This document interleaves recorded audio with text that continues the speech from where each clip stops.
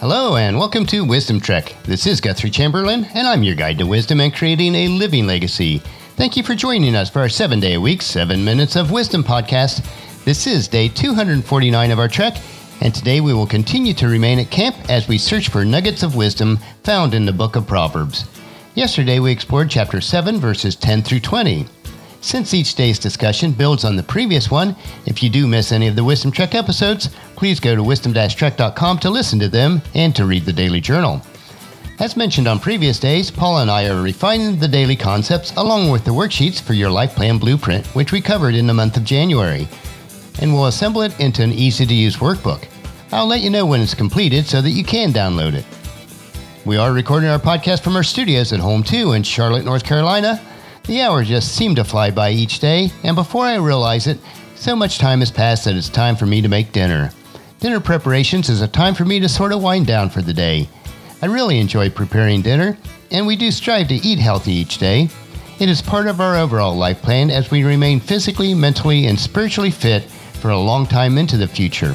It does take consistent persistence as we pursue our life purpose to be a difference maker in our world. We were blessed to have our son Fred over for dinner on Tuesday evening, and it was a good time to get caught up on his daily life and routines. Let's now return to camp for a time of sharing and telling stories around the campfire. The fire is dancing off the logs, and I find it so mesmerizing. It's easy to get lost in my thoughts as I look at the flames. As the flames reach into the sky and the smoke is blown back and forth in a light breeze, it reminds me of the story that we will continue today in Proverbs chapter 7. The title of the story that we began 3 days ago is Another Warning About Immoral Women. Yesterday we left off on our story about a simple, naive young man who finds himself in the embrace of a beautiful woman who is also very convincing. She is dressed seductively and tells the young man that she has prepared her bed specifically just for him. The young man finds himself in a situation because of the choices that he made earlier that evening, and he may be thinking that this is really where he desires to be.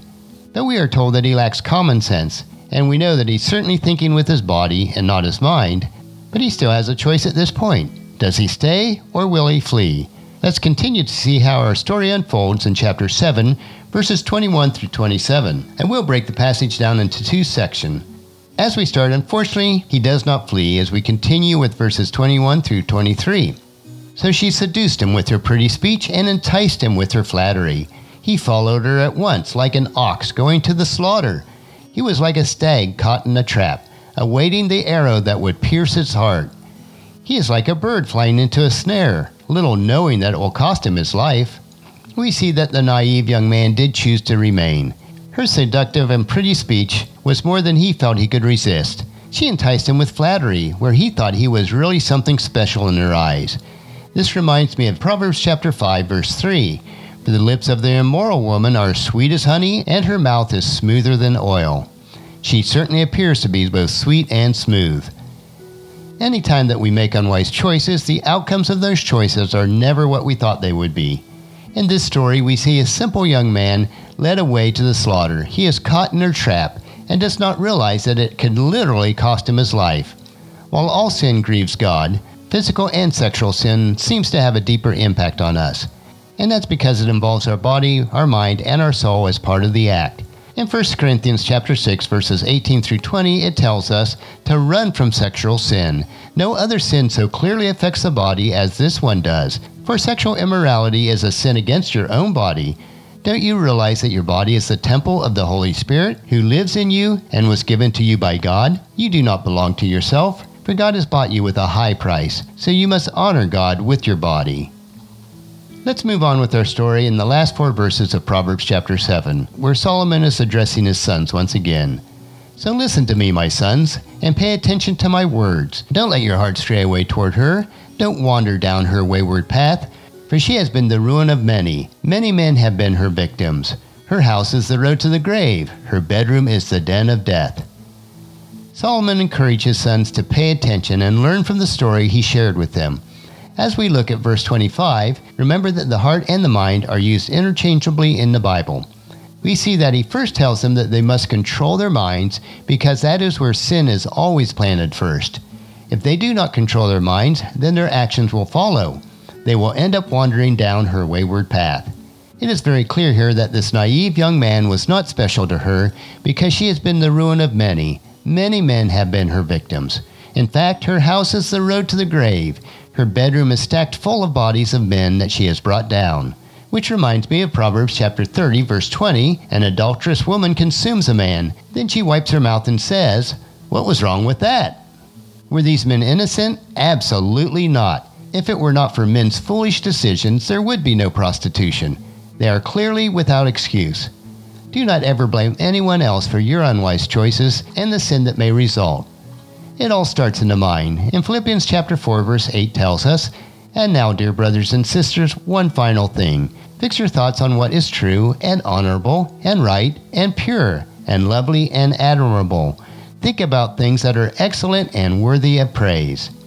Let this story of a simple, naive young man who lacked common sense teach us lessons that we need to learn for life. Remember that both wise and unwise choices, sin and right living, all stems from what we plant into our minds. Plant good seeds and you will reap a harvest of right living.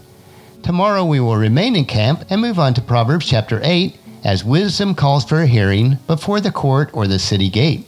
So encourage your family and friends to join us and then come along with us tomorrow for another day of Wisdom Trek, Creating a Legacy. That'll finish our podcast for today. As you enjoy these daily doses of wisdom, I encourage you to help us promote Wisdom Trek in the following 4 ways. Leave us feedback about the podcast at wisdom-trek.com so that we can continually improve. Second, on your smartphone, subscribe at iTunes, Google Play, Spreaker, SoundCloud, or Stitcher so that the podcast will be downloaded to you automatically each day. Third, on your computer, or if you have an iPhone or iPad, please leave us a rating and a review on iTunes. This will help to spread the word so that others will join us on our Wisdom Trek. And fourth, most importantly, please share Wisdom Trek with your family and friends through email, Facebook, Twitter, or in person as you meet with them, and invite them to come along with us each day. The journal for today's trek can be found at wisdom-trek.com. Thank you so much for allowing me to be your guide, your mentor, but most importantly, you are my friend, as I serve you through the Wisdom Trek podcast and journal each day.